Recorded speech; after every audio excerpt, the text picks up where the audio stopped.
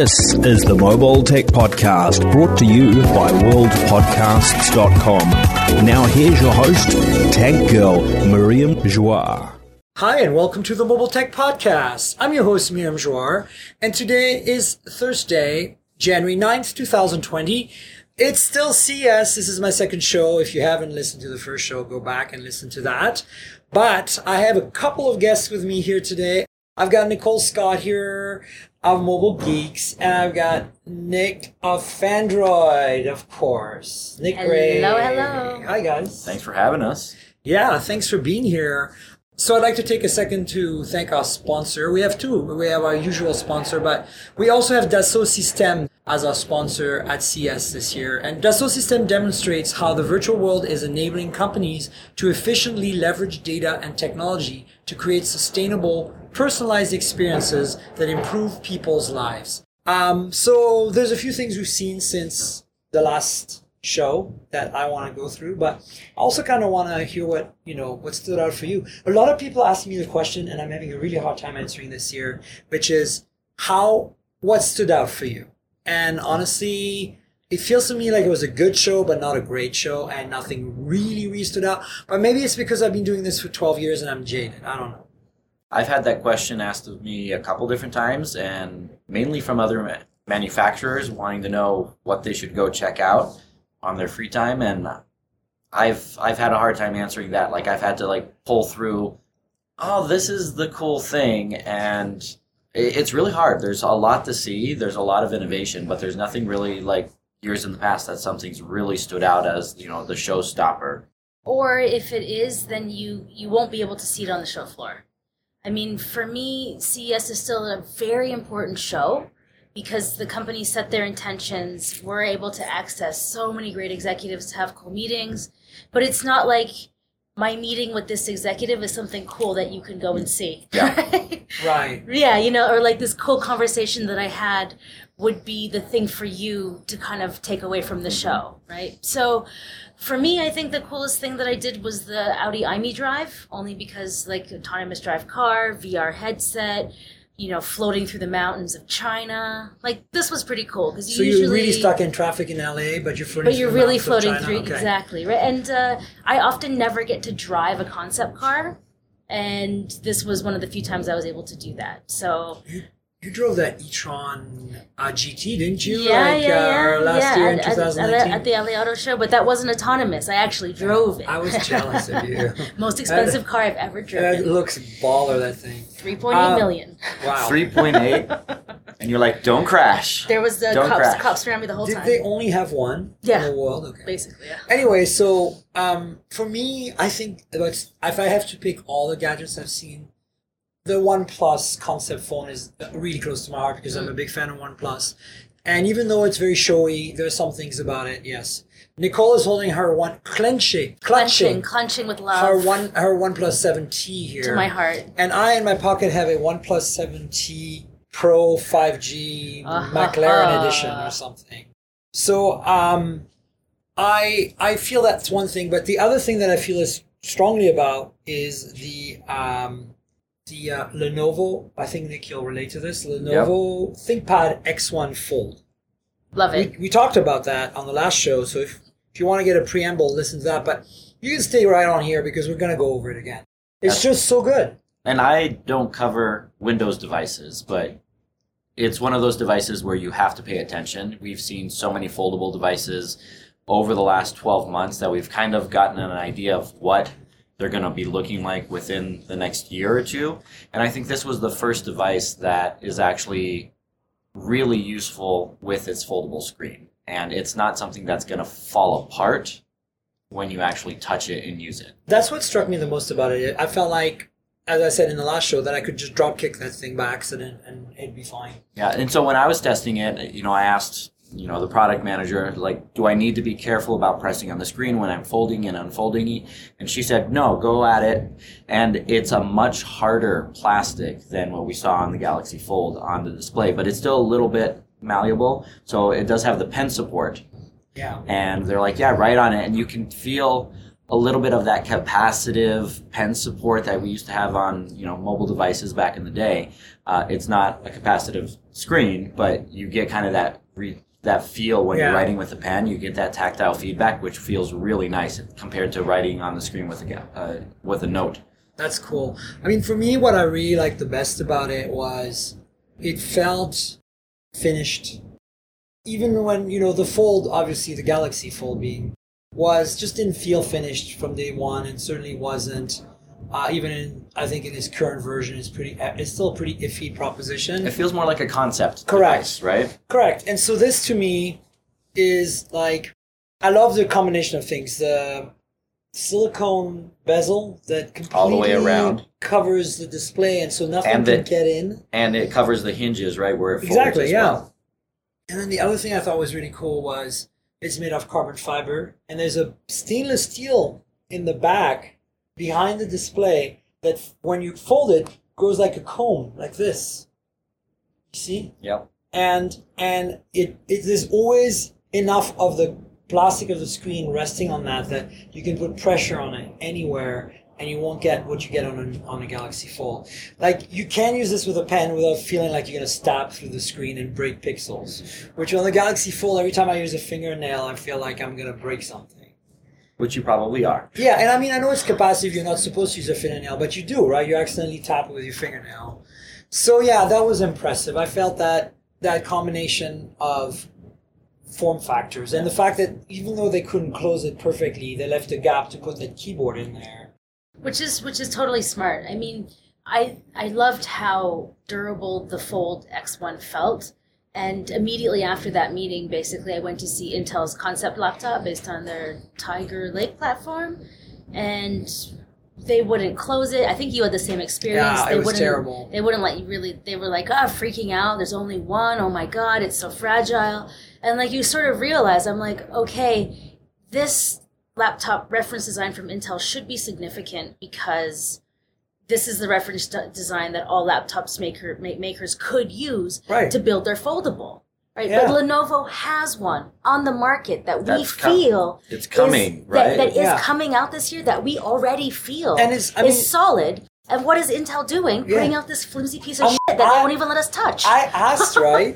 And I said, like, is this a prototype from last year? Because I thought this was a precursor to Lenovo.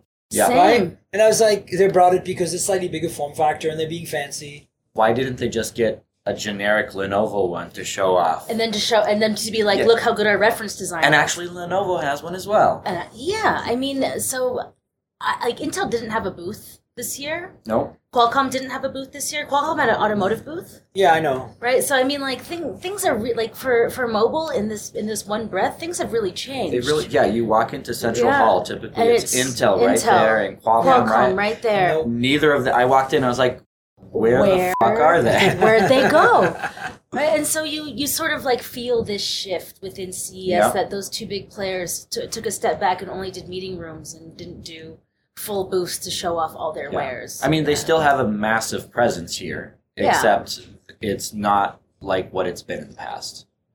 No, and I feel like, I don't know, I feel like CS is evolving. You go to the North Hall, and it's just, like, remember North Hall was just like crappy crap like 5 years ago? Speakers, it was like, with a few car makers. Now it's like speakers, lots of car makers, all of them legit, and a lot of car tech, like, you know, adaptive headlights, like radar, LiDAR, ADAS systems.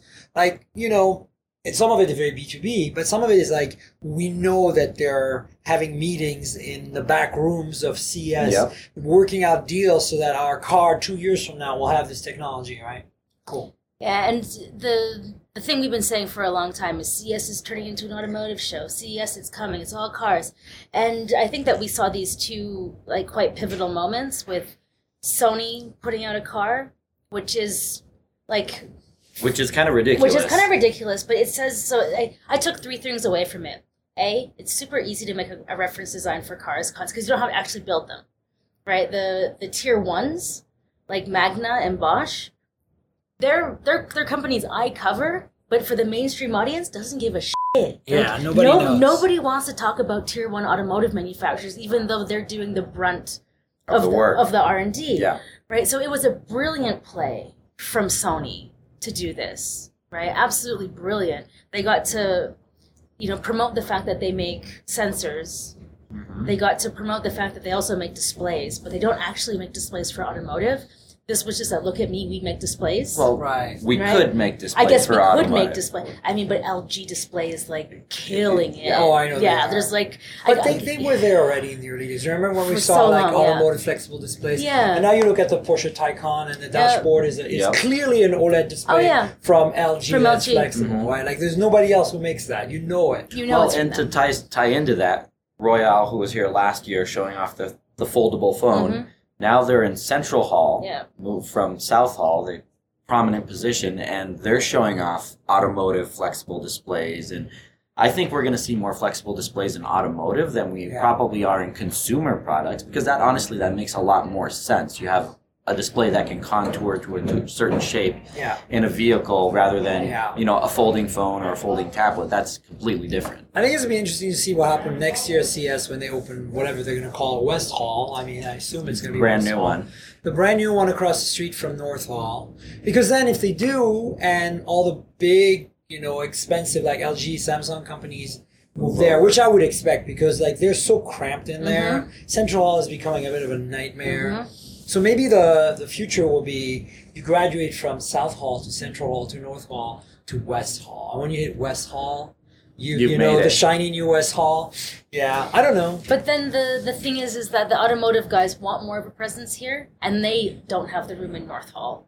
And they need big booths to show off their cars, right? Yeah, like it takes a lot more space. It takes a lot more space. Yeah. Well, like and the with automotive Detroit, shows up here, but Detroit is right around the corner. And everyone's pulled out of Detroit, basically. And they're all showing off here. Yeah, right? Detroit's happening, later this month? Sometime? Yeah. Are you going? Couple weeks. Nicole, you gonna go? No.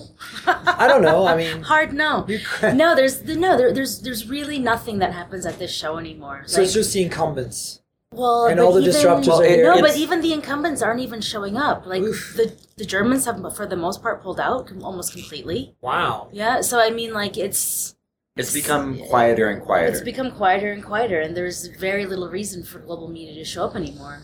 But going back to what I was saying earlier, that I felt it was a good show, but not a great show. For me, I mean, it's never been a phone show, but surprisingly, we got some good phone announcements.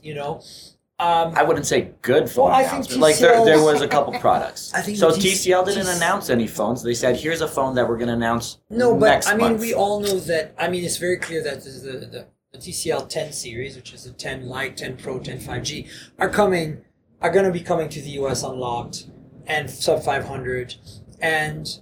To me, for CES, that's a big announcement, especially from a company like TCL, who technically started, because we know they make Alcatel phones, but technically started making phones under their own brand. At IFA with the Plex. And so that was a big thing. OnePlus deciding to do a concept at CES, which is not a phone show, where they've always been but never had an actual presence because there was always a party, is also, I think, significant as a mobile. And then finally, you did not get your Xperia 3, Nick. I did not. I did not. No, rumors were pointing that it was coming. I mean, instead you got a car from Sony. So but that's the thing. Like everyone showed up to the Sony press event expecting something. Honestly, besides the car, Sony was underwhelming this year. Yeah, like but you walk into their booth, they're not even showing off their full product portfolio. Oh, they really? weren't showing off photography. Oh no. No, they don't have any cameras. They were showing a lot of industrial stuff. Interesting. Along with it, they were showing off their cinema cameras and stuff like that. A lot less consumer stuff, which I don't know if is going to be a bigger shift that we're going to see from them going forward. But I mean, Sony's still a beloved brand, but from a consumer standpoint, we're seeing less and less from them every single year. And the booth was significantly smaller. Yeah, it was kind of depressing. Yeah, like somehow they blocked off, because it used to be that whole back room. Yeah. And now they seem to have blocked off half of it with nothing. Or somehow you don't see it. Yeah. But I was walking through it and really realized this is half the size of what it used to be. Yeah. Well, and so I had a couple people with me that is their first CES, and the Sony booth is typically my favorite booth to go visit, because you could just go play with all their audio stuff, play with their cameras. And I told a couple of the guys, make sure you hit the Sony booth. And they messaged me why did you tell me to come here? But I mean, Whoops. but then they had the press event, and literally we go to PepCon. We didn't go to the press event, and everyone came back like, "Did you see the Sony car?" Like I think that was for me. That was the biggest surprise of CES was that Sony showed up with a car. That's something completely out of left field.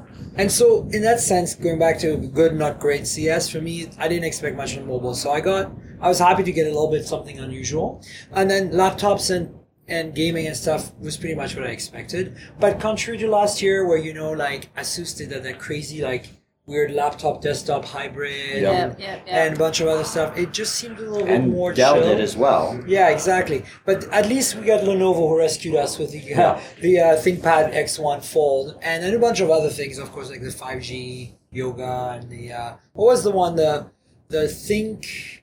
ThinkBook or something that has the OLED, not OLED, the e-paper, the ThinkBook or the e-ink. I actually really liked that e-ink laptop. I spent more But I spent more than enough time playing with the back, being like, oh my God, we'll take so many notes with this. Look at this artistic drawing that I've made of myself. I don't know why.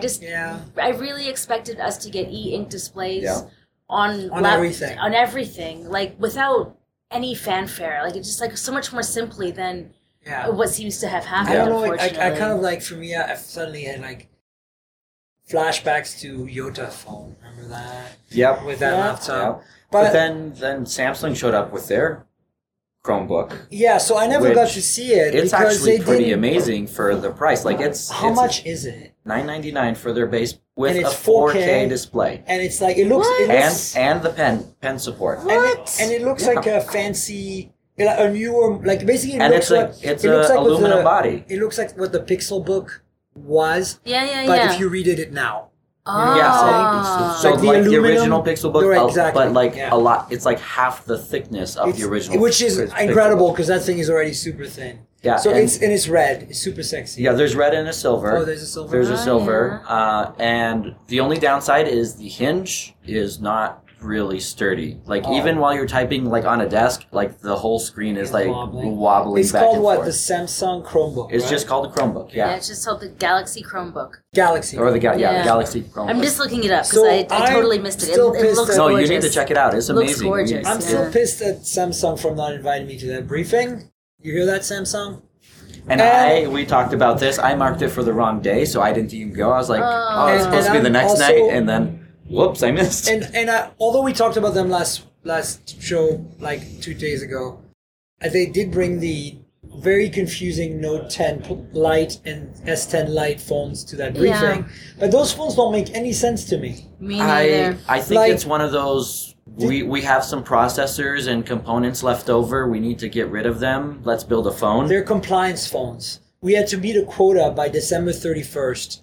Because, they're so close to the launch of the S11 or S20. I don't think they're going to hit the market before the S11 launches. So what is it about them that you guys think is like this is a completely ridiculous product? So first of all, the Note 10 Lite is a Note 10 because it's got the stylus, the S Pen. So far, so good, right? Yeah. But it has a headphone jack, which other Notes don't have. Yeah. Then the S10 Lite also looks more like an S10 series phone. So far, so good. But it has no headphone jack.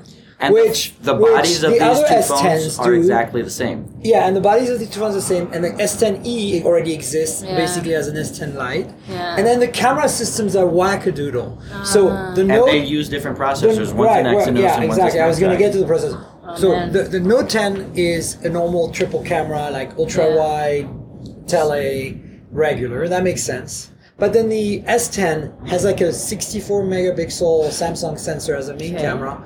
Then it has two other cameras, but it's not like an ultra-wide. One's a depth sensor, one's a macro. Yeah. Okay. And then there's the processors, as Nick pointed out. I didn't want to take it from yourself, so go ahead, Nick. Tell us about the processor. So one's running an Exynos, and then the other one's running a Snapdragon 855. Correct. And the question is, the Note is the Exynos. Yeah. Okay. And the question is, like, we don't know pricing yet. And this late in the game, already the Samsung Galaxy Note's been on the market for 5.5 months. Yeah. You can already buy it for $300 off. Yeah. these phones have to sell for $500 or less to be relevant. They're not. They're going to be $700 to $800 phones. So you can buy the actual flagship for less money than these devices. And I'm surprised there's 855 on the S10 Lite because I would have expected it to go for 730 or 765 or Is something. it like an emerging market play and we just don't realize? No, because they have the A series. And who in emerging markets buy an 855? No phones with the emerging market at 855. Yeah, but so the camera setups, though, are similar to... So the cameras are a downgrade from the flagships. So it's A-series cameras with flagship processors and RAM. Yeah. So, and the flat screen, so you don't have the curved display or anything like that. So they're saving money on that There's end. no Note 10 with Exynos. No, there's no Note 10 in Exynos. So now there is. So I guess they remedied that. They had too many processors. That's what happened They both there. have 4,500 milliamp hour batteries. Oh, that's big.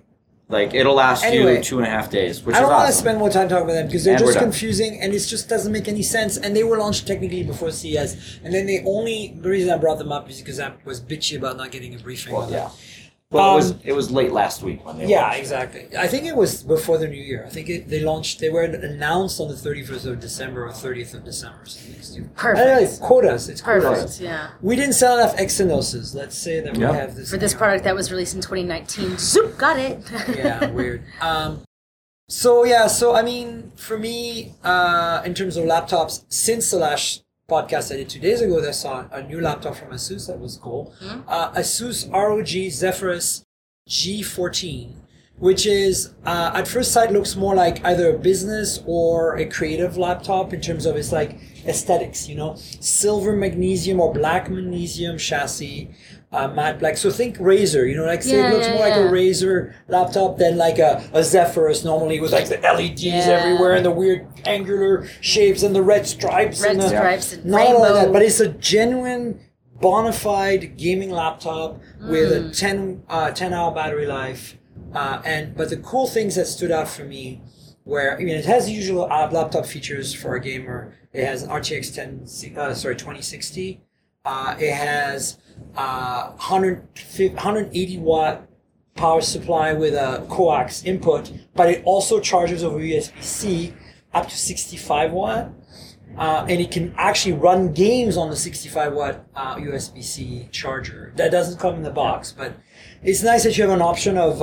Of course, the charger doesn't come in the box. The big one, yeah. The big one does. The big one does, but the not USB-C, the small one, right? Small one, Other things that I like, it has upgradable SODIMMs for RAM and upgradable.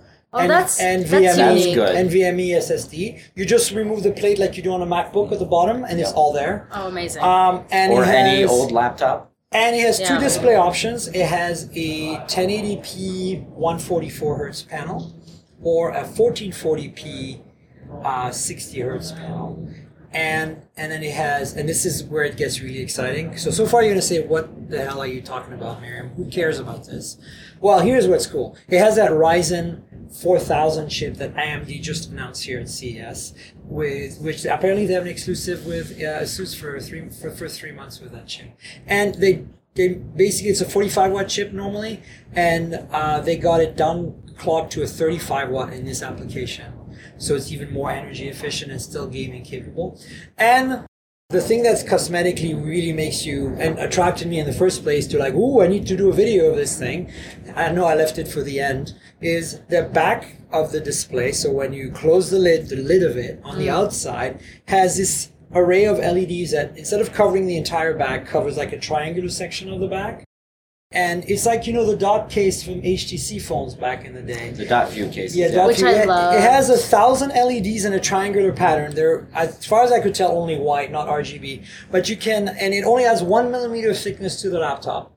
And they are completely programmable by the user. You can have text scrolling by. So if you're DJ, you can have your little VU meters going while the music that you're DJing is playing. All kinds of cool stuff like that. You can have like an animated logo. It's very cool. And I mean, it's a gimmick, but why not? Like people try to differentiate, and gaming laptops are always a little over top in this really kind of awkward way, I think. And this is over top in a very kind of like different way. Yep. So I thought it was cool. Oh, and the keyboard has really good key travel, like more than a standard keyboard. It's like mechanical keyboard. I don't think it's mechanical, but it's definitely backlit. And check out my video on my YouTube channel. I'll link it in the show notes below. But that was the one thing, and the OnePlus we're going to talk about in a second, that I felt was exciting about since the last show. Yeah, but I've been really digging the fact that Asus seems to be going back to that heritage from a decade ago of just putting out devices that are likely limited product runs, but calling them real products. Like, you know how back in the day they came out with the pad phone and all of this, and really they were like, these are real products, but they were only making 10,000 of them just to test the market. And I feel like their laptop line is going in this direction, which I'm really happy about. That playfulness and that like, oh, this doesn't make sense or this does make sense. At least they're trying and putting stuff out. And the laptop market had gotten a bit conservative and boring over the last few years, just about like minor iterations and like making things a little bit better.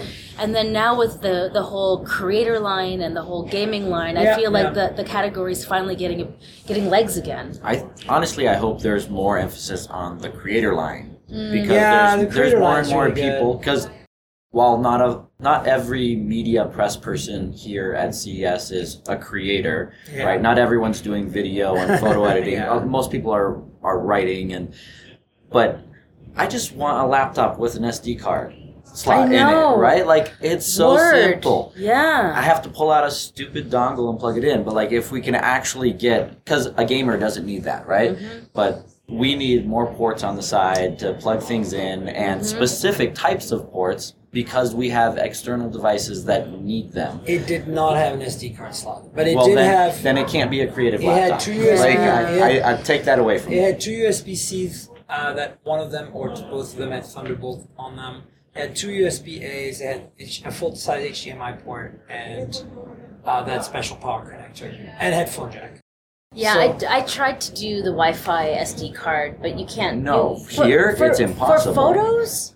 Fine. Yes. Actually, for video, impossible. No. But even for photos, like if I go out and shoot all morning long, I have 179 photos in RAW. Oh, in RAW. Even not in I don't RAW. shoot RAW. But even if it's not RAW, like I have a Sony camera, the regular photo is 5 megabit. Hell, my iPhone and Pixel 4 shoot photos that are 4 megabytes. Yeah, I mean, I don't mind that so. Like, I like it to take the photo and then to be able to transfer it to my phone to share on social, like the beautiful DSLR photo. I mean, I gave it a whirl to try to be like, okay, there's no SD card slot, but no, it's actually impossible. It's an annoyance that you have to have the dongle with you 24/7. So laptopless manufacturers and companies, if you're listening to this show, we want more creative whatever laptops. Give us the SD card back. That's all we want, the SD card. You can even hide it in the hinge or something cool like that. Yeah, in the back. We don't care where you put it. Stick it somewhere. It doesn't have to be obvious. Also, put it somewhere awkward. That's more fun. So let me think. We talked about Lenovo a little bit. So yeah, for me that ThinkPad X1 full beyond all the different modes of use, I felt just so like a ThinkPad. You feel like you're not gonna break it, and that just stood out for me. Well, and Lenovo also had their Chromebook tablet, their IdeaPad Duet. I didn't see that. So it's a 10-inch Chromebook tablet. So Google's done this already, but it's $270. Like the Slate, you mean? Yeah. So it's $279, but it comes with the detachable keyboard and a case that acts as a stand for $279.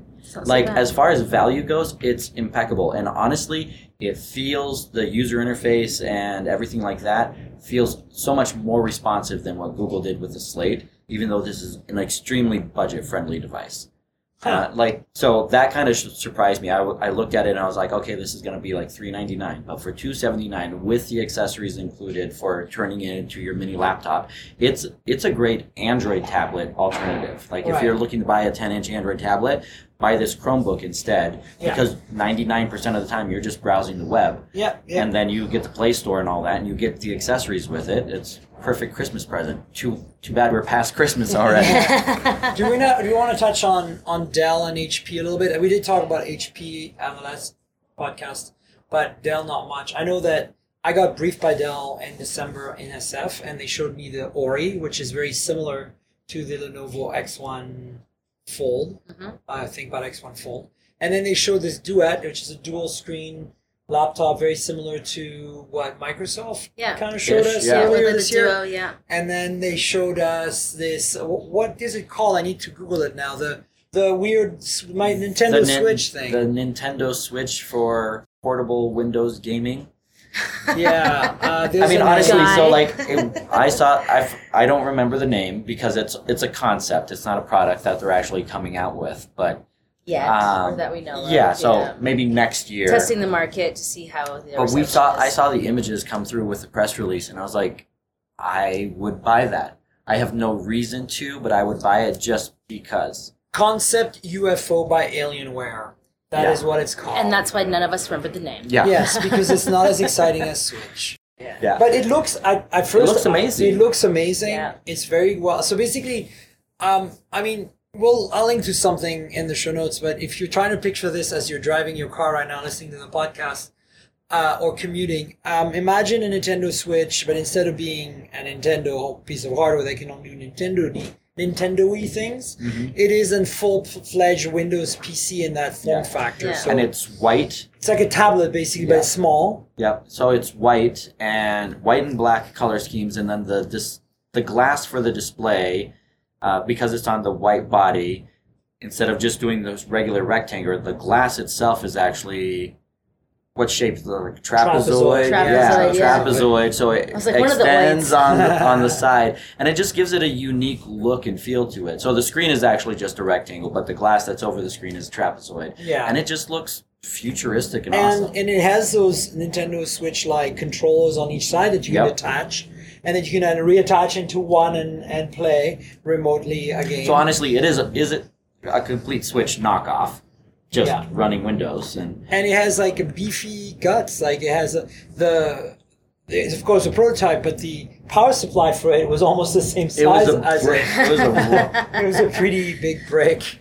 But of course, you can dock it to a TV or something, or monitor, or a gaming monitor, and then play your games on your... Speaking of gaming monitors, I don't want to talk about them. I just want to talk about... There was a lot of them. The resurgence, the appearance, the rise of the 300 hertz display on various laptops and in gaming panels, gaming monitors, it's kind of blown my mind. Really? People play that? 360 or 300 hertz? No, they don't because they haven't had it yet, but they will. But apparently they want to, and apparently the demos show how different it looks, and scrolling text is clearer. It looks good. Amazing. I know it looks amazing. It looks amazing. But I'm like, I thought our eyes were kind of like, couldn't really pick anything up past 70 or 80 hertz. Yeah, but I mean, like, part of the reason I love going OnePlus is now I didn't think I cared about hertz, and now I'm like, the 90 hertz. Once you had 90 hertz, you know my Pixel 4 over there, that's acting as my hotspot right now, is pegged to 90 hertz in the debug settings, because there's no way I'm doing variable. There's no way. I don't care what it does to the battery life. I do not care. Well, you've got the XL. I've got the baby Pixel, and my battery will die in a second if I turn that on. Your battery will die when you just look at the phone. Yeah. So let's actually switch to talking about this since we're so close to it in refresh rates and stuff. The OnePlus Concept One. What are your thoughts? I have mixed feelings. Are you mad? I'm not mad, but like the idea of the concept phone is great. But then I looked at it and I was like, there's nothing. Personally, I found nothing about it exciting. Like. For me, the technology has been used for decades. Like, that's decades old technology, and they're like, innovation. I'm like, just because you put the old technology on a new product is not innovation. Well, I think you're being a little harsh. I am, but I was expecting, because they had a press release 2 weeks ago that they're coming to CES. They hyped it a little too much. And you show me a phone that's essentially the phone you've already built with a leather back. That's kind of cool. It is a OnePlus 7T Pro, 100%. Yeah, but like, honestly, I like the design of it. Other than the design, there's nothing. What I thought, the reason I think you're being harsh is not that I disagree with you. I think, yes, they hyped it, and I don't think it's really that innovative. But if you see how much work they put in the engineering for turning it on and off, and the thickness of it, that is very innovative. On a 787, and like a McLaren car that has that as a sunroof, it takes several seconds for the thing to switch on and off, and it's But thick and it's there's a no lot constraint. larger. That's why it takes a lot. I don't think because it's they run the. I'm not sure it's because they all switch at the same time. If you're in a Dreamliner, you can literally see the whole window slowly fade. So I think it's more like, I appreciate that they spend some time doing that. I do as well. Yeah, I think that it's a cool feature and I didn't expect that was the announcement. Was be, I expected it was something on the front, right? Right. I thought it was the under or camera something display with the for the cameras front, or on the camera, right? Well, that's Like, inevitable that that we- Oppo is doing. that we've seen it on Oppo. I just thought they were just going to do like that feature roll from the Oppo phone onto the OnePlus I was under camera display. I was expecting BBK, right? BBK, totally. That's totally what I thought. And so when I saw the active glass on the back, I was like, okay, it's completely unnecessary. Yes. So It's completely unnecessary, purely but aesthetics. fine. Until Cool. for me it was like, I don't care about any of this cosmetics. It's cool. I like the design. I think it looks pretty. It's certainly luxurious. The gold coating that's done with PVD on aluminum. Nobody's done PVD on aluminum before. Physical vapor deposition is very hard and scratch proof. It's used on watches. I learned about it when I was at Pebble because all our Pebble steel that I launched here in 2014 had PVD on it. But it wasn't aluminum, it was PVD on stainless. So it's always PVD on stainless. This is PVD on aluminum, and it's gold on aluminum, and it seems pretty durable, so I think it's interesting. But where they totally turned it around for me and really got me is the ND filter feature. The fact that slightly opaque or a variable opacity of that panel that can hide the cameras in the back, because that's what cosmetically it's doing, can also be adjusted so that you have a neutral density filter on your camera. Okay, that's so dope, right? Like just think of like to me, that is amazing, because if you shoot in manual, you set the ISO to 50, which is the highest, the smallest number, but the highest ISO in terms of like more light, and then you set the shutter speed to like 1/5000th or something. In the sunlight, you need an ND filter. Like, it's just going to be completely gone. So now you can have this. You have another little thing you can tweak. And I think, you know who else who did an ND filter, but it was physically like shutter that went in front of the lens, was Nokia with the N80. No, the N8, not the N8. One of the N series phones that was a Symbian candy bar phones. And they had a little shutter switch. No, it was just activated by the software. But if it was too bright, the shutter would close on it. It was an ND filter. Which I think is really, really amazing. Whenever I forget my ND filter, and then when I found it, I actually have it, I put it on, my photography is like exponentially improved. You just became professional. I just became a professional photographer in that exact moment.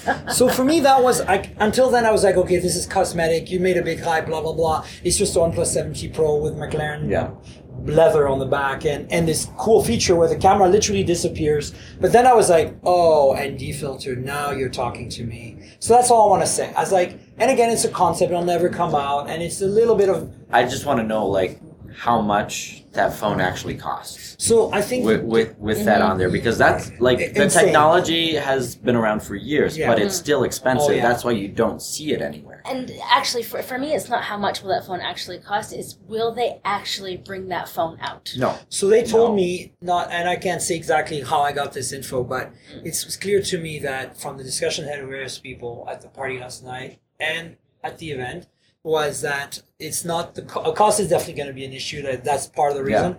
But right now, the biggest issue is mass production. They cannot consistently make these things. Right. Because the changes they made for the speed and the thickness, it's 0.35 millimeters. It's a hair thickness. And the speed, 0.7 seconds to switch completely, is causing, like, it requires, basically the manufacturing processes to make that happen are really difficult to meet in mass quantity. Nicole, I know you got to run. I do. Unfortunately, CES is one of those things. But do you have 1 second to discuss Fisker with me? I was just at their booth, finally saw the Fisker Ocean. Okay. You know I'm a bit EV fan because I have a Tesla. I'm like a bit of a Tesla freak now. Not as bad as some of those people out there. But I judge a lot of stuff now in the automotive industry based on that. And people call me unreasonable, as you saw in the comment threads. I just feel like the incumbents, the existing car companies, still need to make the mental switch to be competitive, because But I want to see other competitors. And Fisker's been not always delivered quite as well as they promised in the past. But I don't think it's Henrik. I just think there's other parameters involved here. I feel a little more positive about this because I feel like the skateboard or whatever chassis they're building this on looks like it's BYD or some Chinese existing well-proven thing. Yeah. And I feel more confident that they might be able to pull this off. What do you think real quick about Fisker? So I'm still unsure if they can deliver quality on scale. But I think that concern is with Audi, is with BMW. It's with everyone. I mean, Volkswagen should be the only manufacturer that has the history of scaling like this. So I'm not even confident about VW right now. I think that the entire automotive industry saw where the benchmark was with Tesla, and they still missed the mark. Right? So like after releasing products that weren't good enough for a product that's been out for 3 years, I'm still like, I don't want to say that I don't believe anyone can do it, but I think that we're almost there that we can believe in Fisker. So I'm more positive, but I'm still not. I mean, not there. A lot of people are saying, Fisker is been very good at delivering vaporware, and I think that's a little bit harsh. But I feel like it's a valid concern. The Karma was a beautiful car. I knew a Karma owner. Yeah. One of my fellows at Pebble drove our Karma and eventually sold it, and they had countless issues with drivetrain, like mechanicals and the fit and finish and the build quality. But the car was absolutely gorgeous, and I want to give Mr. Fisker kudos. I'm a big fan of his design language over the years for all the different companies he's worked for. And this thing, I'm not a SUV person. I know that's where the world is at, and I cannot get over it. And I'm not on board either. But I have to say that thing, and by the way, the Ford Mach-E, in my opinion as well, are pretty damn good looking for small SUVs or CUVs. And so I'm impressed with the design, and from what I'm seeing, it looks like they're using an existing skateboard from someone, which reassures me that they can meet the mass manufacturing goals and do it somewhat well.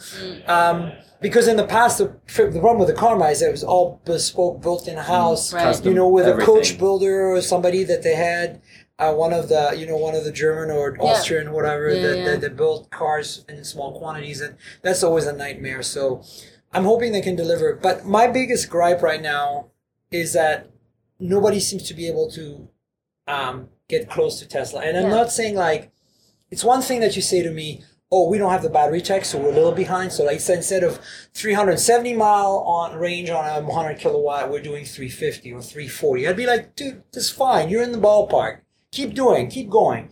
But what we're getting here is, cars with battery packs the same size as a Model S that does 370 miles. That, like in the case of the Taycan, literally does 200 miles. That's almost half. And when you talk to the people, you find out it's not the battery tech.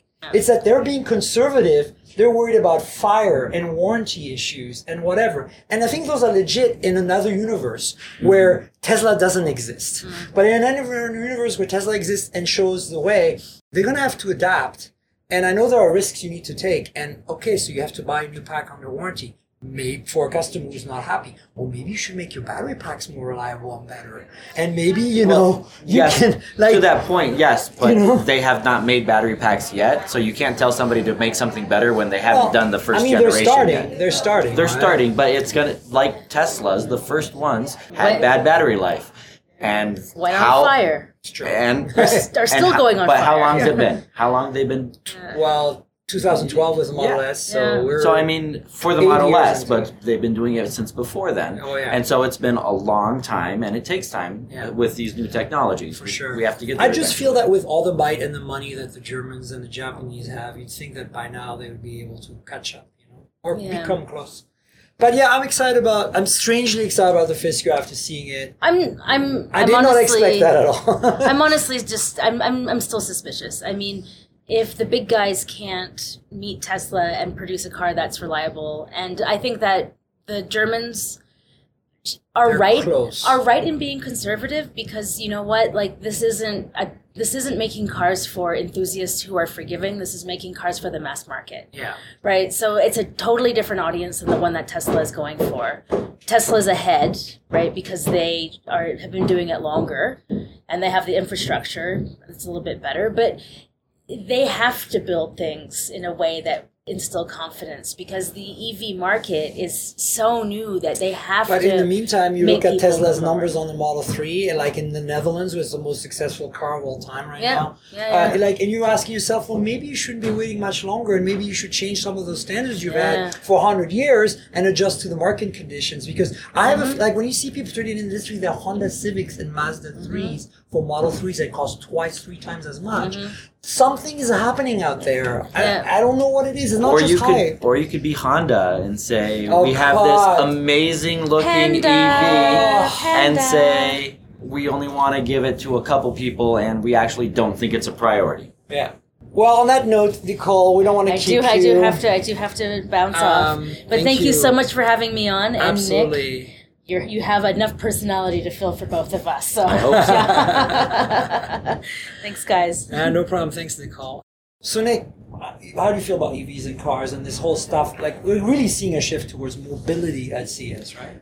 Yeah, I mean, it's been strange because cars have been here for so many years, and honestly, the last 2 years has been really different as far as just the whole feel of the show. Like, it was automotive's here, and we have some tech in automotive, and now everything in automotive here is tech, and not just EVs, but like the whole tech aspect of the cars and self-driving cars. Like, we see that so much more here than honestly, I think we see more self-driving stuff than actual EV stuff. Yeah, true. And we have for a long time. Yeah. And honestly, that really excites me. Like, you can take a Lyft here in the city, and they've been, the Active is here. Yeah, autonomous driving. Rides. Yeah, and it's really cool. Like, they still have a long ways to go. Like, they have to map things, and they work with the street lights with the special sensors. So they can't go out of a certain area because the street lights don't have the sensors in them to communicate if it's a green light or a red light. But honestly, the EV thing is going to come eventually.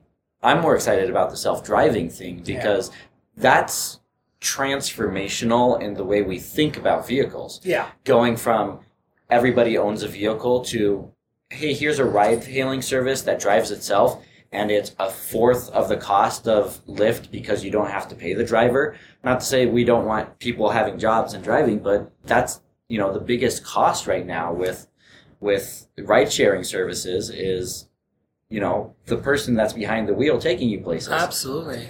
And I'm a big proponent of self-driving vehicles. We're not even close to being there yet, but it's exciting to see the technology here. But at the same time, we've seen a lot of kind of pie-in-the-sky car concepts and ideas. And I don't want to say that autonomous is pie-in-the-sky. It's going to happen. It's inevitable. Eventually. It's going to change exactly the way you see ownership and mobility. Yep. There's going to be car sharing, ride-hailing services, and what else using autonomy for sure. But I feel like in the automotive realm, CES has always been pie in the sky. Yes. A little too much for my liking, you know what I'm saying? Yeah, and so it's there. The nice thing is, though, the last couple of years, we've actually seen things actually come to market with those pie in the sky things. Like, Tesla keeps moving the ball forward, and some of these EV, startups essentially coming to market, or even just we've seen some of these people mover EVs that are self-driving, like little shuttle services that are on college campuses in a couple places or in the DC area. Like, you actually see those in the real world. And 2 years ago, I wouldn't have thought those would, have a chance at all. But we're actually seeing it, which is really exciting for me. Yeah, totally. I feel the same way.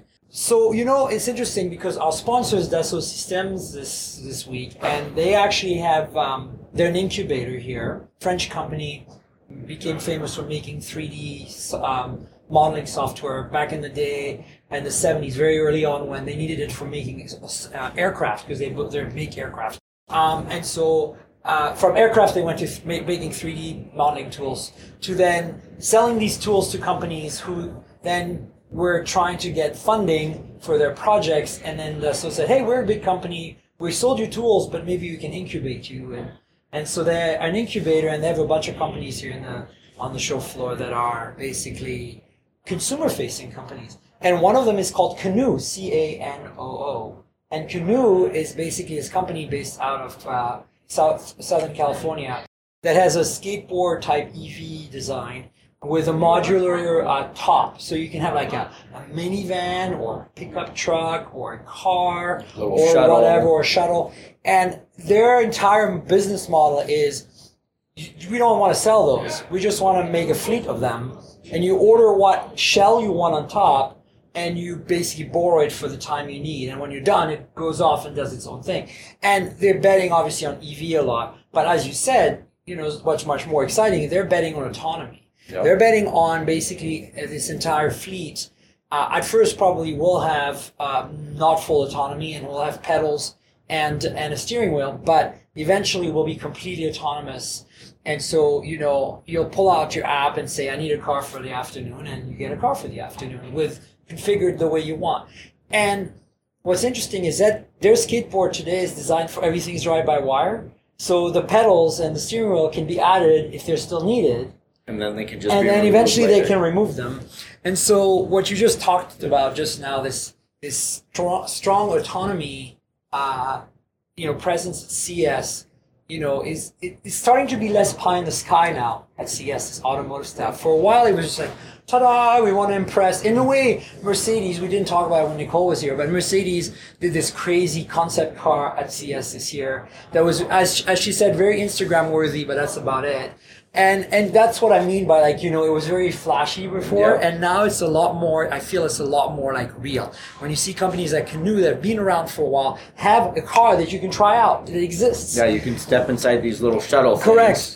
And that they're really trying, they're thinking like way further ahead. They're like, okay, so eventually when everything is autonomous and cars can't collide anymore, safety is no longer a primary concern in the design, right? It's still a concern, but not quite as much as it is today, because that there's going to be a lot less accidents. Yeah. And I'm like, wow, you're really optimistic, because until we have all cars autonomous, it's going to be dangerous out there. Well, and one thing to keep into consideration there is, if you are no longer buying a vehicle, there's certain things that are no longer important. You don't care about 0 to 60. You don't care about top speed. But you might still, and that's actually a discussion I had with Canoe. But for a regular user, if you're using a ride-sharing service, you just want to get in the vehicle, you want it to take you to your destination. There's no the driver experience anymore. Like that whole thing, or the luxuries that a driver wants in his vehicle are different than I'm a passenger in a vehicle. You still want luxuries and things like that. You want the entertainment. But it's not my purchase. It's not my vehicle. So it changes the concept of transportation, because right now everybody I have my car, right? Versus I'm going from point A to point B, and that's what these vehicles will solve. You won't own a car, and I think a lot of people will have issues getting over that, but I think it's an amazing thing. It's inevitable. It's inevitable. I think it's going to be really hard in America, where it's like owning a car is, in some places, it's a status symbol. In some places, like owning a gun. It's like, out of my dead hands kind of thing. And I think that, I think for me, what's interesting in what you just said is I talked about the folks at Canoe about this. Is there room in here for going beyond car enthusiasm as we know it today, where it's based on performance and the feel and the experience? That's all very important. But is there a possibility that in the future we can gamify the autonomous driving experience such that you feel that you're in command, but you're not really? Yet you experience, pretend it's a little video game, and you can one-up other people and get points or something. Yeah. No, I like that idea. And so that's kind of what I said, because I think that in the same way as people still, ride horses today, as a recreational thing, I don't think that it's going to ever stop that people are going to drive cars on a racetrack or in a controlled environment and have fun experiences, and maybe have what will be at that point antique cars, which are gasoline powered, very expensive. An antique 2020 vehicle. I know, exactly.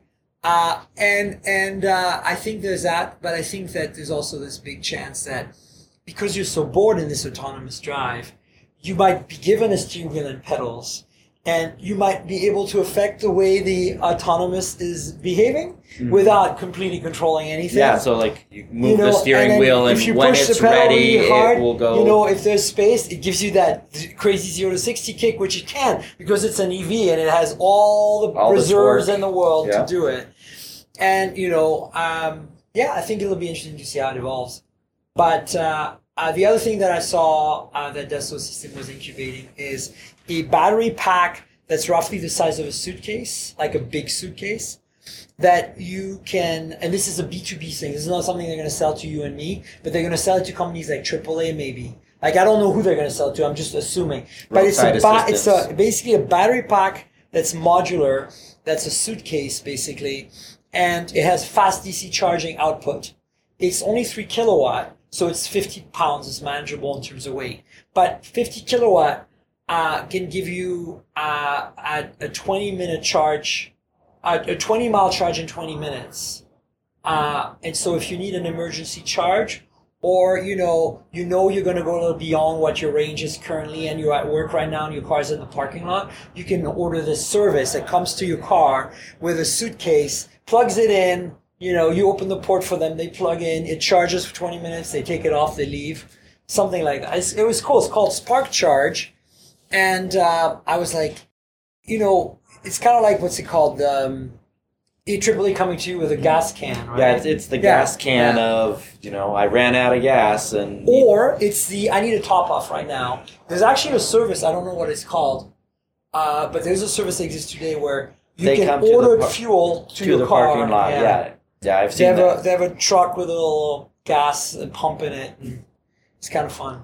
I think things like that are interesting once we get a mature market for it. Like there'll be different applications for, we need some extra battery power, or we need some unique thing delivered to a vehicle that in the current state doesn't exist, but we have something comparable to the current, gas engine vehicles. So eventually the market will evolve to, we need an electric version of this thing as well. So we haven't talked much about TVs and audio on this show because we did cover that a little more on the last episode with Shannon Morse, which was earlier this week.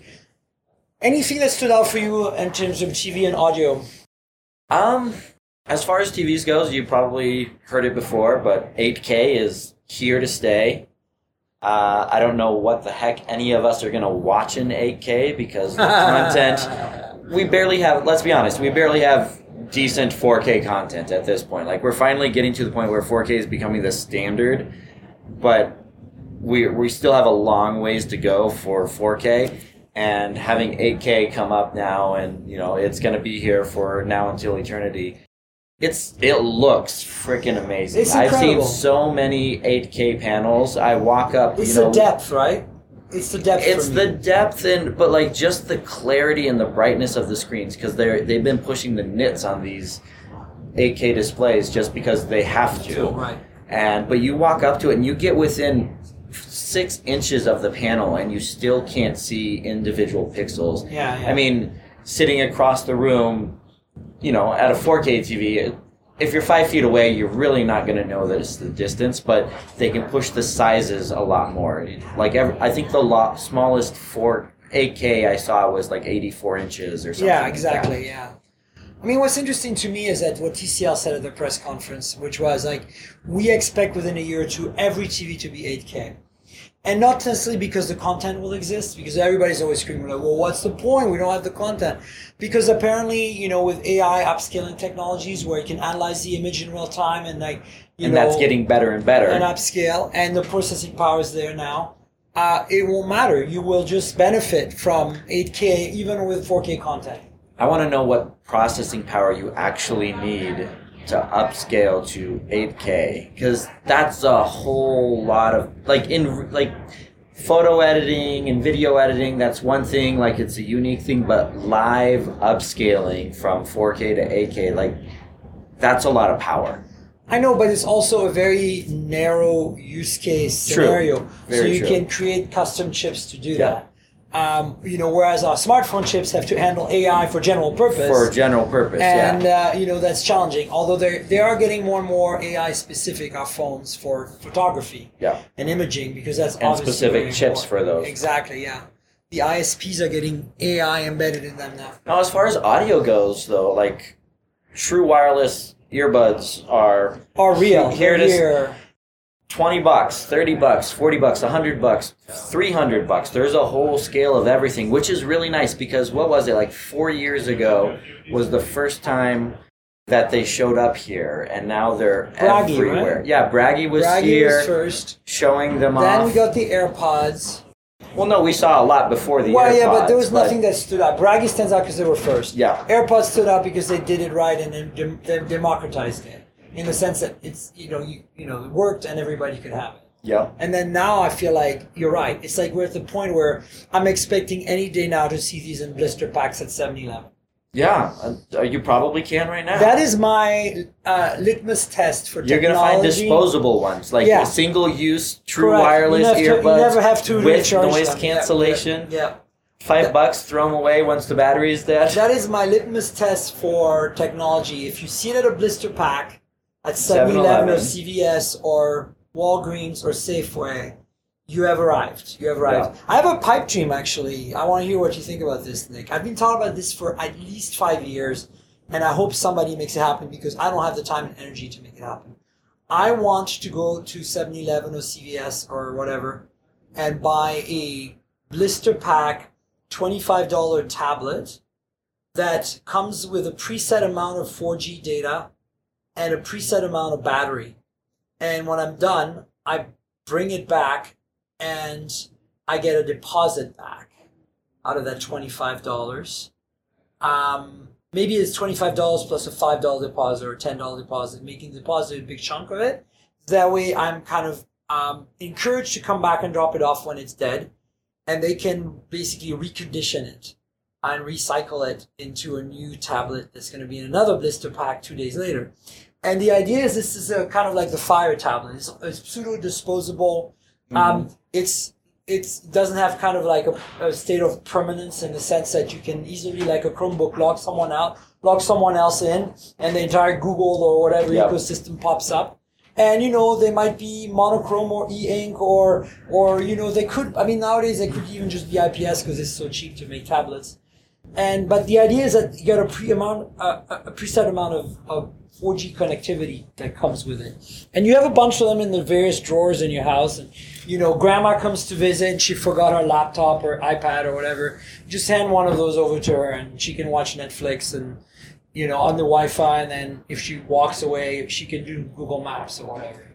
I think the technology, like, as far as the cost for it, probably 3 years. But honestly, I don't think there would be a need for it because at this point we are cycling through devices so quickly that a lot of people already have a tablet just sitting in their drawer that they're not using. Like, even, non-tech enthusiasts have this collection of deprecated devices that they're just... But the idea here is that it's up to date, right? Like, so you're you're not buying deprecated technology. If you're just watching Netflix, or like, do you need something that's up to date? Like if you're just watching Netflix or browsing the web quickly for 30 minutes or something. Security is an issue, right? These old tablets in your drawer, they're not running the latest version of Android. They don't have the security patches. This would always have the security patches. This is true, but then you would get the people on the other end of the spectrum saying, well, a shared device isn't secure. Yeah, right? That's a good point. Yeah. So like from a technology standpoint, as an affordability thing, I say 3 years we're there.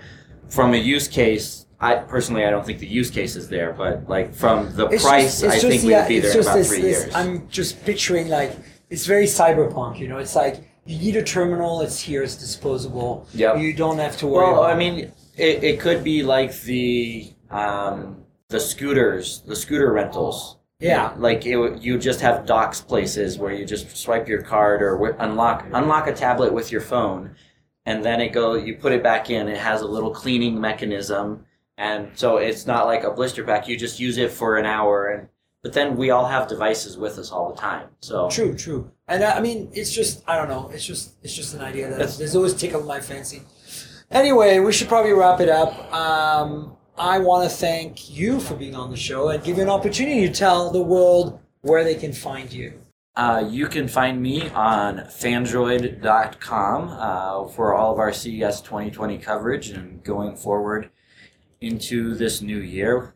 We have MWC just coming up right around the corner. Yeah, I'm excited. Which is crazy. So yeah, check out Phandroid.com. We have our YouTube channel as well, youtube.com/Phandroid for all of our coverage. And I just want to chime in for Nicole since she had to go. If you're interested in following Nicole, check her out on Twitter at Nicole Scooter. That's Nicole_Scooter with a little @ symbol in front of it. And of course at mobilegeeks.com, and you should be able to find her YouTube videos on YouTube as well at Mobile Geeks. So check her out. And you know where to find me, folks, on the internet. I'm at Tank Girl. That's TNKGRL on Twitter and Instagram. Like the comic book character Tank Girl without the vowels. And on Twitter is where you probably want to interact with me about this podcast. If you want to ask questions, make corrections, please, ping me on Twitter. And on Instagram, you'll find some photos of devices I'm playing with and photos taken with these devices. I like to take lots of photos with phones. So if you like nice photography, hopefully you'll check out my Instagram. Finally, there is a YouTube channel that goes along with the podcast called the Mobile Tech Podcast YouTube channel. If you type Mobile Tech Podcast in the YouTube search bar, you'll find the channel. And please subscribe, tell your friends, like the videos, comment and hit the little notification icon. But, the channel is basically a visual supplement to the podcast. If you want to see what these devices look like, how they work, I do little videos, hands-ons, unboxing, that sort of thing. A lot of the devices we talked about on this show that were shown this week at CES will be showcased with links in the show notes below. And we'll link to the YouTube channel. Finally, if you stumbled upon the podcast by accident and you're wondering how to subscribe, mobiletechpodcast.com is the URL. We're on Apple Podcasts, Google Podcasts, Pocket Casts, and Spotify, and pretty much any podcast app can subscribe just easily. If you are following on one of the platforms that allows it, please review us, please rate us, please tell us what you think, us being my guests and I. And then finally, I want to thank our sponsor, the other sponsor, the one that's a regular sponsor, audible.com. They're pretty awesome if you like books, if you're a bookworm, but for some reason you are unable to read books on paper or e-ink and you need to listen to them. They are the platform of choice. We love Audible because right now I think we're about to start binging on the new Star Wars. So every time a new Star Wars movie comes out, they come out with a 21-hour epic reading of the movie, basically, and it's amazing. And the one thing I love about Audible is that a lot of the books are read by the authors. You really get this super immersive experience. If you're driving all day or you're on a road trip and you can't read a book, listen to a book with audible.com. We have a special deal. If you want to try it out, there's no strings attached, and you will help the podcast by going to audibletrial.com/mobiletech. That's audibletrial.com/mobiletech. You get 30 days free trial. You get to keep one of the books you download, and you don't have to stay. And no matter what you do, stay or go, continue with the service or not, you support the podcast. So audibletrial.com/mobiletech. It's in the show notes below if you want to click on it instead of type it in. Thanks to Audible for being a long-time sponsor. And thanks to you, Nick, and to Nicole, of course, for both being my guests on the show. Thanks, Nick. My pleasure, as always. Absolutely. We'll have you on again sometime soon. MWC is just around the corner. But until then, it's still a few weeks away. We'll have another show every week, so stay tuned.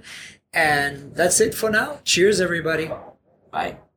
This has been the Mobile Tech Podcast with Tank Girl, proudly presented by worldpodcasts.com. You can visit us online at mobiletechpodcast.com.